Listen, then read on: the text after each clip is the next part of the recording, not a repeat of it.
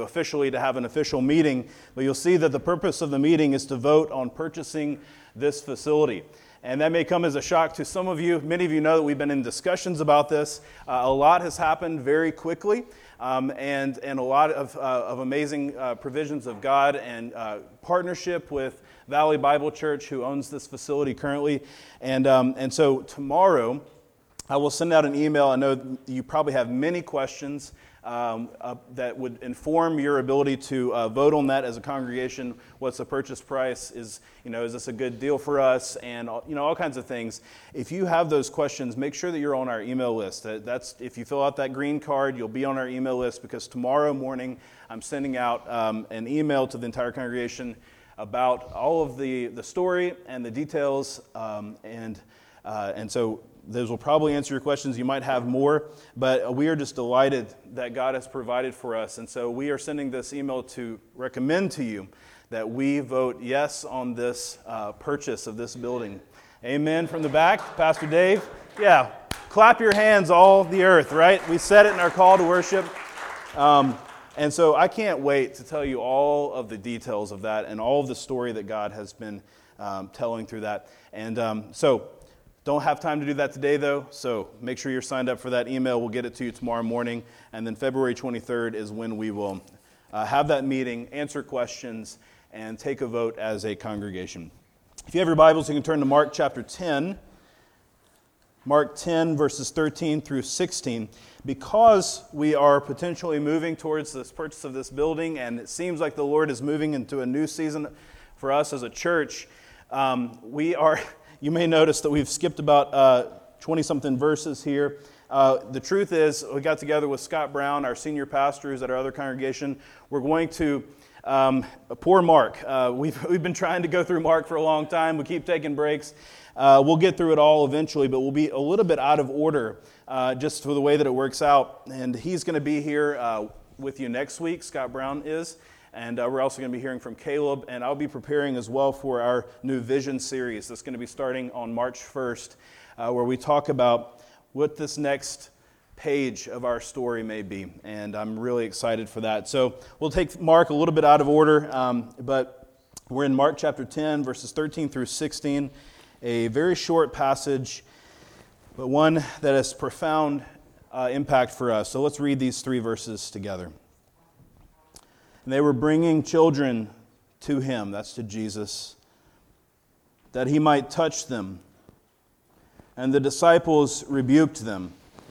But when Jesus saw it, he was indignant and said to them, "Let the children come to me. Do not hinder them, for to such belongs the kingdom of God. Truly, I say to you, whoever does not receive the kingdom of God like a child shall not enter it." And he took them in his arms and blessed them, laying his hands on them. This is the word of the Lord. You may not know that Paul Simon is still making music. Paul Simon of Simon and Garfunkel and Rock and Roll Hall of Famer Paul Simon. If you haven't listened to it, young people, then you should probably familiarize yourself with that history, but he's still making music. His voice still sounds almost the same. In 2016, he released an album called Stranger to Stranger. And there's one song on that album that sticks out to me. It's called Wristband. And I was listening to a podcast just a couple years ago of him telling some of the stories of the songs that are on that album. And he talked about this song, Wristband, and the story behind it. So here was the situation. He was at a show. He was setting up with his band at a concert venue somewhere.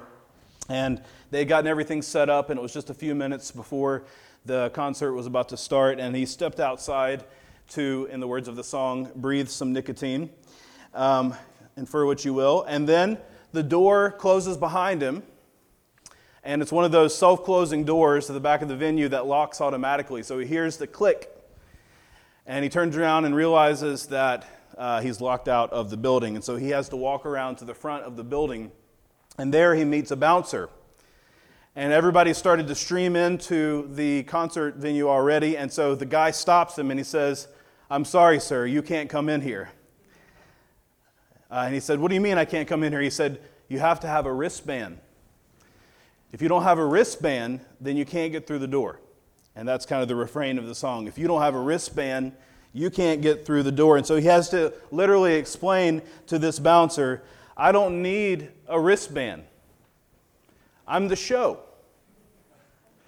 You know, my axe is on the bandstand, he says. My band is on the floor. This is my show. I don't need a wristband to get in because I am the show. I get through by definition. I get through or no one else does, you might say. And then he uses the song to talk about the theme of the wristband and how, you know, sometimes we have these status symbols and these privileges that we have, and how, you know, you have to have a wristband to get in the door, and many people can't get through the proverbial door, so to speak. It's the status, the credentials to get into a place where you want to be. And the disciples in this passage are like that bouncer. They're standing in front of Jesus, and they're letting people in who have the wristband, who has the credentials to see Jesus. And they make the determination that little children, they don't have the wristband in order to get in. They don't have an important enough status, credentials, to see Jesus. And Jesus corrects them. He says, no, they don't need a wristband. They are the show. Without them, you won't understand even what the most basic faith is. You will not see clearly what faith is or what the credentials even are if you do not look to them. They get through by definition because they come in need. And it's a challenge to us because everything in our world is so status and standard driven. There's certain standards we have to be in a country club. For instance, nobody's really in a country club anymore, but just in theory, like you got to get in. There's the status that to get into certain Facebook groups, you need to be in a certain status. To have a certain job, you need to have certain requirements met. To have a mortgage, you have to qualify for the mortgage. And so we're used to having standards for the important things in our life. If something is important, then it has a certain standard. And once you meet the standard, then you get in through the door, once you have the wristband. And so we think, knowing what we know, singing what we just sang, holy, holy, holy is the Lord God Almighty. I mean, He is holy. His standards must be extremely high, right? Wouldn't it make sense that if He was letting people in to see Him, He would let people in who meet a certain standard? He must be pretty upset with me because I know that I haven't met that standard. He must have some hoops for me to jump through.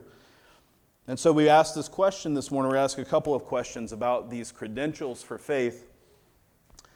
The questions are these. What does Jesus require? And then secondly, what do I require?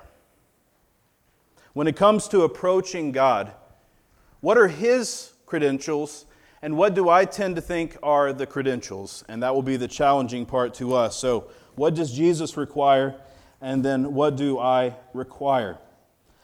So let's look first at this. What does Jesus require? What are the credentials for faith?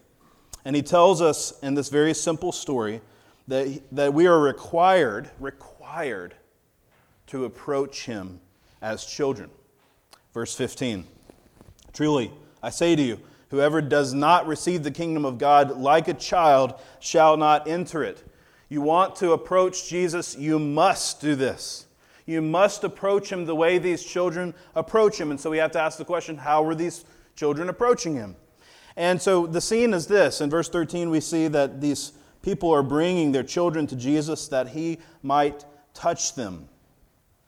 This was an established practice. Fathers often blessed children by touching them. Rabbis also blessed children by touching them. So this was common. They're bringing their kids to Jesus so that He can touch them. It'd be a blessing. And the disciples then stand in the way, and in fact they rebuke them. Verse 13 says, the disciples rebuked them. We don't know what that rebuke was. Something like, Hey, you know Jesus, he's been healing people. Like, he's got a lot of important things to do. You can't bring your children right now. They no doubt thought that they were doing Jesus just this enormous favor by helping him tailor his schedule to the most important things. And so, does Jesus appreciate their rebuke? No, the opposite. In verse 14, we're told that Jesus was indignant. This is the only occurrence of that word in the Scriptures. It's a unique word. It's actually a hyphenated word. It's two words put together. In English, if we were to hyphenate those words individually, it would be this: much grieved. He's much grieved. He's indignant. Because the disciples don't know how far off they are. They are hindering those who give the very meaning of the credentials. What are the credentials? What is it about a child that Jesus requires of us? Here it is. The credentials for coming to Jesus are this: to know you are frail and to believe that he loves you. To know you are frail, to be frail, as these children were, and to believe that he loves you. To know that you're frail. Jesus always welcomes frail people. That is the essential character of a child, is that they are needy.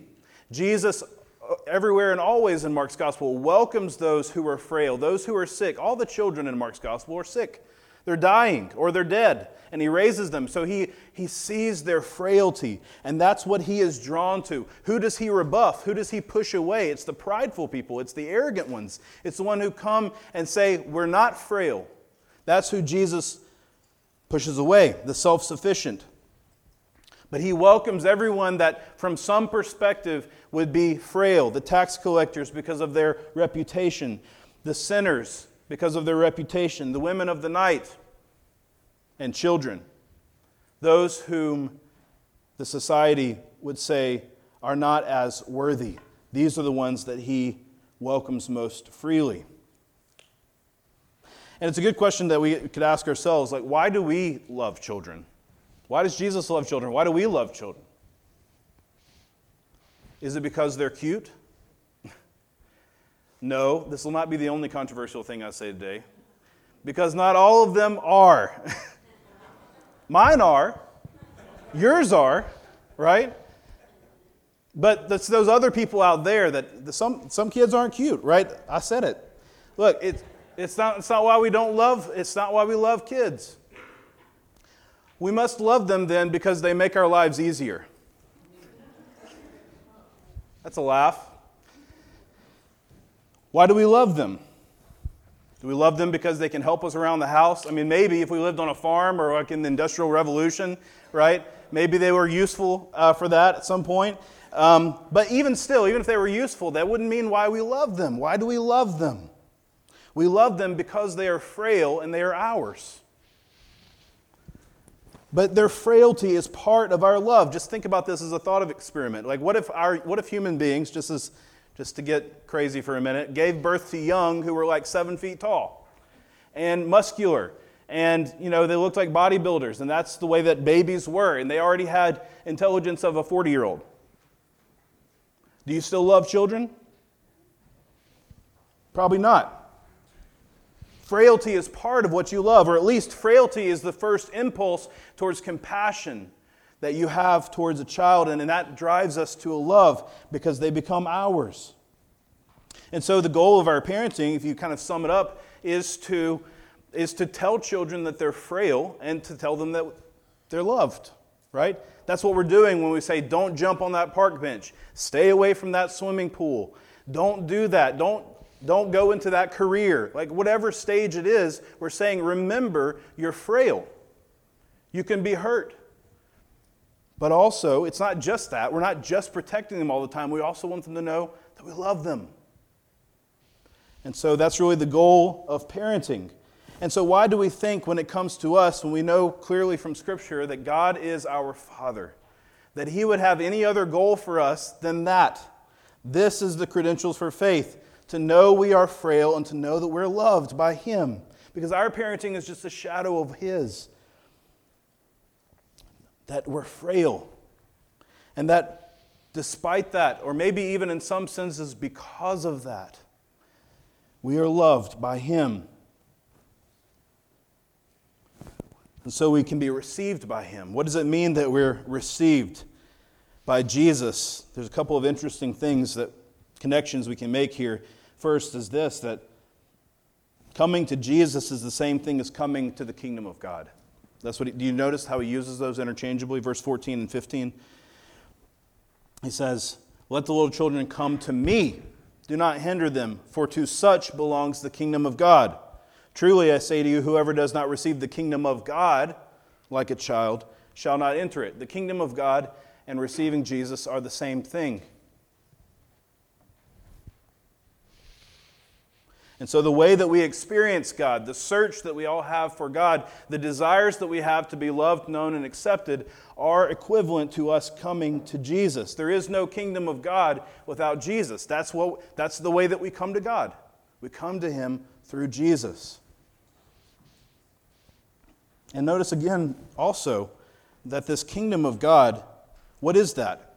It's both a present thing and it's a future thing. Did you notice that? He says something very interesting in verse 15. "Whoever does not receive the kingdom of God like a child shall not enter it." So there's something that you have to receive now, and then you enter later. There's a credential that you get now that then lets you into something later, and we believe that faith is both present and future. So Jesus needs to be received now. We need to have the right credentials now, and then we are brought into His kingdom forever.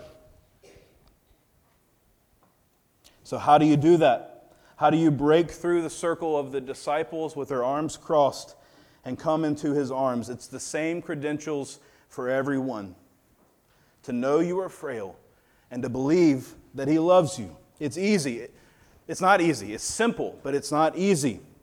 And yet, at some point, we try to complicate things, and we kind of move our status from those children who are in His arms, and we decided that we are a little more grown up now, and we become the disciples who have to protect Jesus and have to guard Him from other people. And so I want to talk secondly today about not just what does Jesus require, simple credentials, but secondly, what do I require of other people for them to be accepted of Jesus? Let's say that you are the disciple standing. Who do you let see Jesus? And who do you hinder? We're breaking through the caution tape this morning, and we're going to go somewhere that I know I will not have unanimous agreement on this morning. But I think this passage teaches nonetheless, and we must look at it. Are we hindering others? And the first thing that we have to ask ourselves are we hindering our children from coming to Jesus? How in the world would we hinder our kids from coming to Jesus? Well, how do we approach Jesus now? We receive Jesus every single week in His sacraments, right?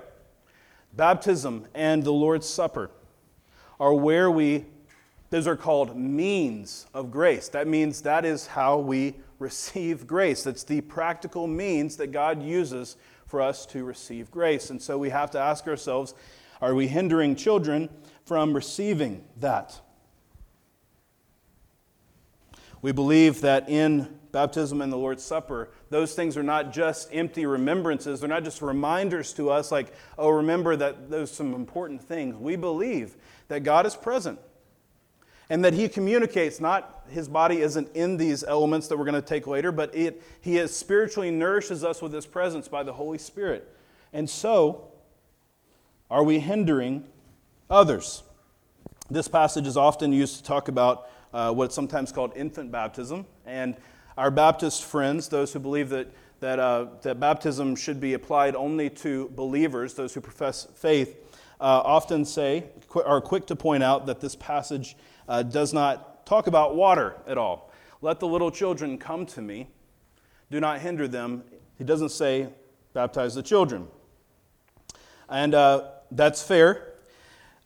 Let's be completely fair, though, and say there's not water in any of these passages where Jesus has people come to him. Right?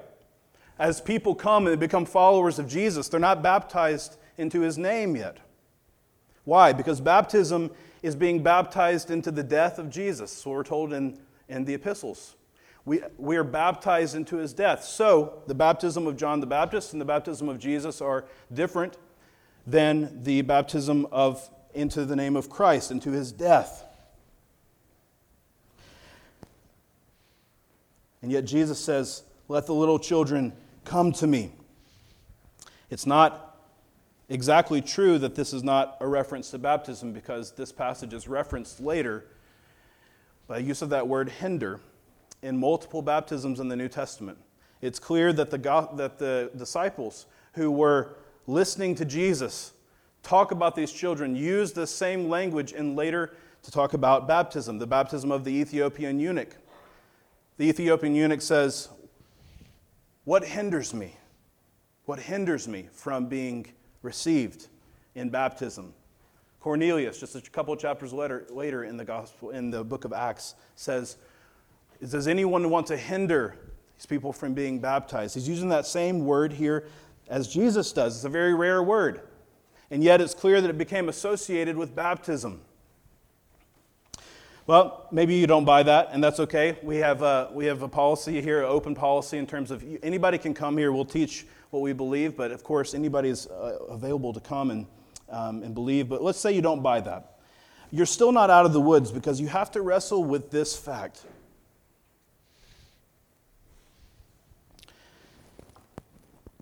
What are the credentials for faith? For your children, let's say they should be baptized and they should have the name of Jesus put on them when they believe, when they make a profession of faith. When will you know that it's time? When will you know that it's time? Are you waiting for them to sin in a big way so that then they can repent in a big way? Are you waiting for them to have a crisis of faith so that then they can come back and not have a crisis of faith anymore, and you can know that their credentials are real to come into the kingdom of God? Because many are having a crisis of faith and they're not coming back. Are you maybe you haven't really spelled it out so much, but there's kind of this subtle thing, like when they get more obedient, they kind of obey me more. That's really kind of when I know that God's at work in them. Does God wait for our obedience completely, or even largely, before we are brought into his kingdom? What are the credentials of faith? Are you waiting for them to have straight A's in school? What is it? We believe and we teach that we understand there is a difference of opinion, absolutely. That the best way to understand this entrance of the children is through their parents' faith first. They bring the children in their arms. It's the faith of the parents, not the merits of the child, that bring them into the arms of Jesus. And so, they come first. But their parents' faith, is that sufficient for the rest of their lives? Of course not. Every child, just like every Israelite, even though they were born and they were circumcised and they had the marker of God's people, they still must embrace the covenant from the heart. They must profess their faith. Their faith must become their own. And so that's where we bring in the second sacrament, which is the Lord's Supper, where children make a profession of faith before they come to the table of the Lord. And so they make professions of faith. What are those credentials? Well, they're simple. Do you know that you are frail? Do you know that you're a sinner?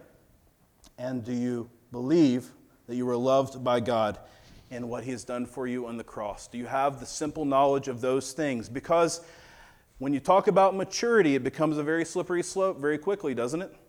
Who is mature? Some kids know more than some 40-year-olds about the gospel. We do not want to hinder the children. There is a tension, of course, because as we come to the table, Paul says that we should not eat and drink judgment to ourselves. And so there's a discerning of the body. And so the way that we've understood that is that the elders of this church, we listen to the profession of faith of children, and we discern their faith. It's a tricky thing. We don't set an age. We don't say, this is your maturity level, this is your mental status, this is your capacity here. We're defining it here. We listen case by case. We're actually forbidden from setting an age. And so we listen and we decide before the Lord whether we should hinder the children, if that's the greater risk, or the discerning the body is the greater risk. And that's how we do that here. And I know that I'm creating a zillion questions in your mind. What about my child? What about their age? And all these things. The point is this. Do we hinder children from coming to Jesus? Jesus is here today. He's here. He's present in the sacraments. He's present at the table. Do we hinder them? We also hinder our children, not just by keeping them away from the presence of the Lord, but by not discipling them. And you know that American Christianity is in crisis. It's not in crisis the world over, by the way. There are many parts of the world where Christianity is getting younger and bigger. Here, it is getting smaller and older.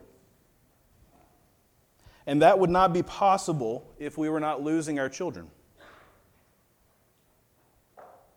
And I say this knowing that many of you have been faithful in parenting and have still seen your children walk away from the Lord. And I'm not speaking this to you, because that does happen. In God's providence, it does happen.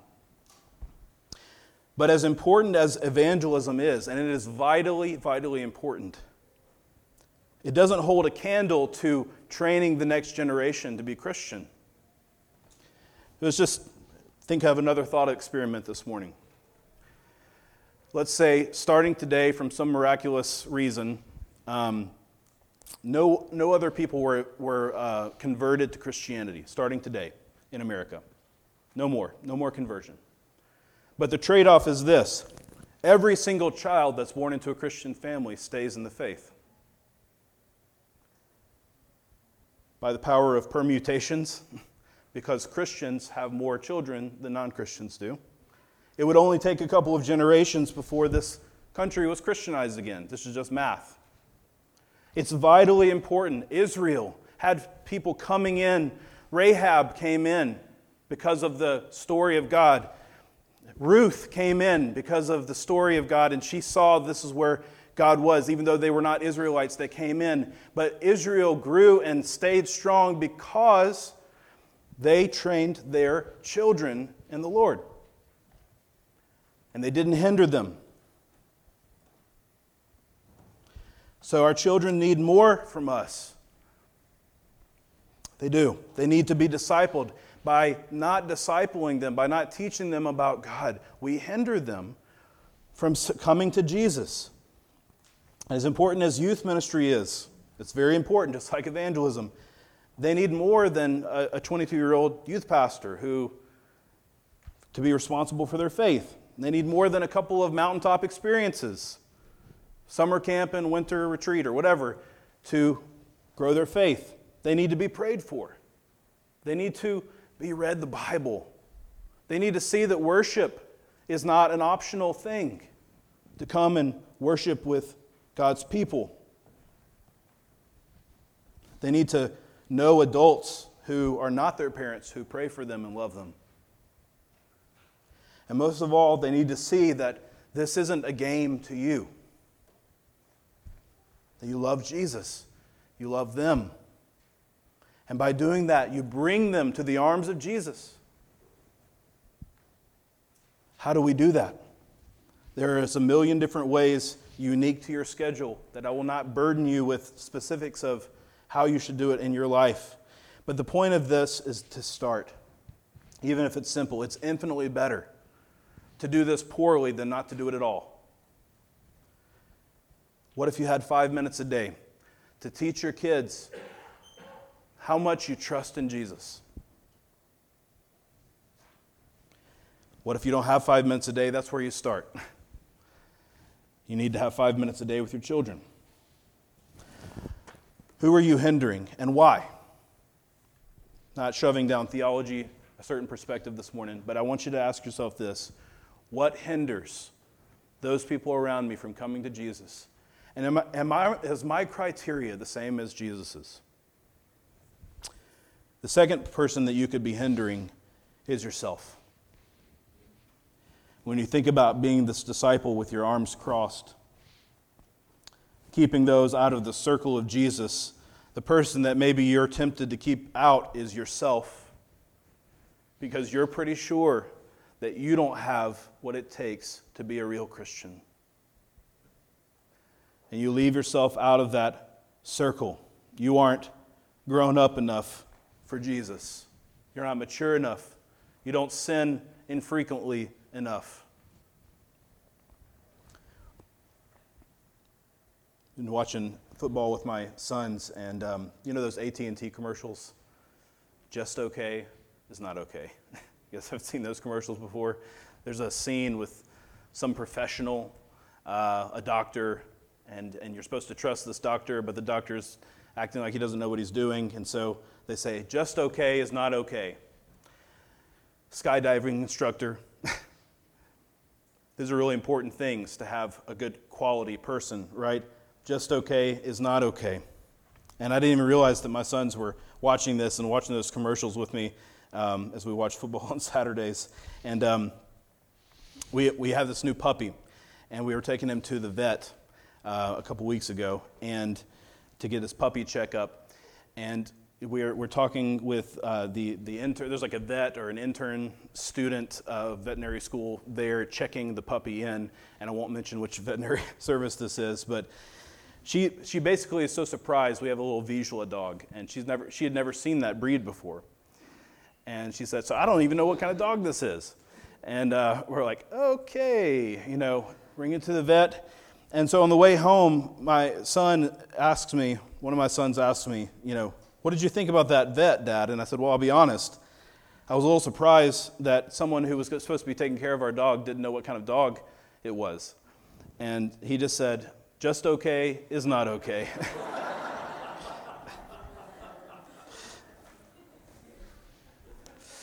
Can't teach this stuff. It's so good. There's a standard out there. Just okay, it's not okay.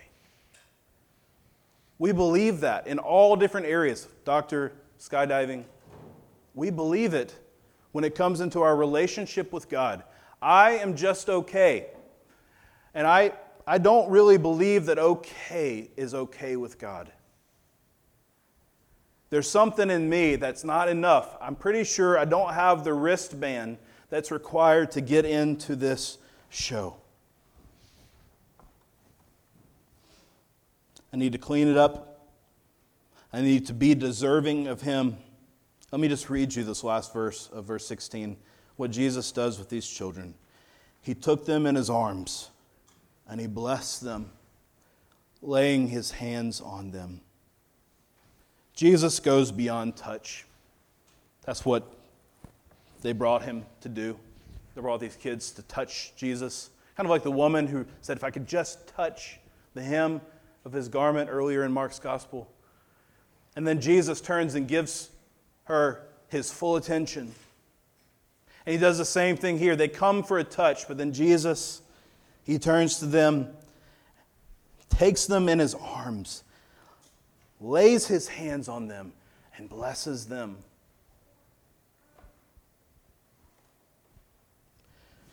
We have to learn how to stop being grown-up disciples and learn again how to be His children. What are the credentials of faith? To know you are frail and to know that you are loved. And if you are thinking, my okay is not okay enough, you've got the first one down. You know that you're frail. That's good. You have to. You have to know that you're frail. You cannot approach Jesus demanding that He see you as good. You already know that you're frail, but let me speak to you about the other side of this. Do you know that you're loved? Because these children had done nothing for Jesus other than be children, and He receives them into His arms and blesses them. We don't, as much as we think, because of our culture and because of our tendencies, We do not advance spiritually so much by believing that we can do better, by having a streak of good behavior, by growing in our understanding of theological terms. As important as good behavior is, and theological terms are, we do not advance in God's kingdom by knowing those things alone. We advance by returning to His arms of blessing over and over again, realizing how frail we are, and yet returning again to Him. See, it's not my competency that makes you love me. You love me because I'm frail and because I'm yours.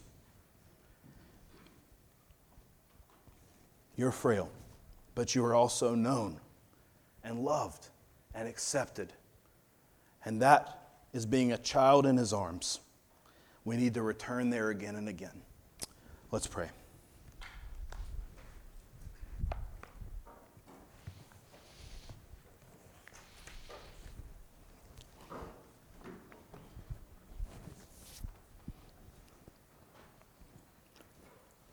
Oh, that we would feel something of that this morning, Lord. To cease from the striving of maturity and competency and acceptance on our own merits, Lord. And to feel we really are embraced by You. I pray for any of us who are on either side of that continuum this morning. Maybe we've come in and we don't feel frail. We feel like we pretty much have our life figured out. And I pray for that person that You would remind them of their frailty. And for the person who is overburdened and feeling the weight of their own sin and the weight of their inexperience and the weight of the way that they keep screwing up their lives, Lord, that we would feel again Your arms around us and to know that it's not because of our performance that You have welcomed us to Yourself. It's because we're Yours and You love us even when we're frail. Would You help us to receive that love this morning in Jesus' name? Amen.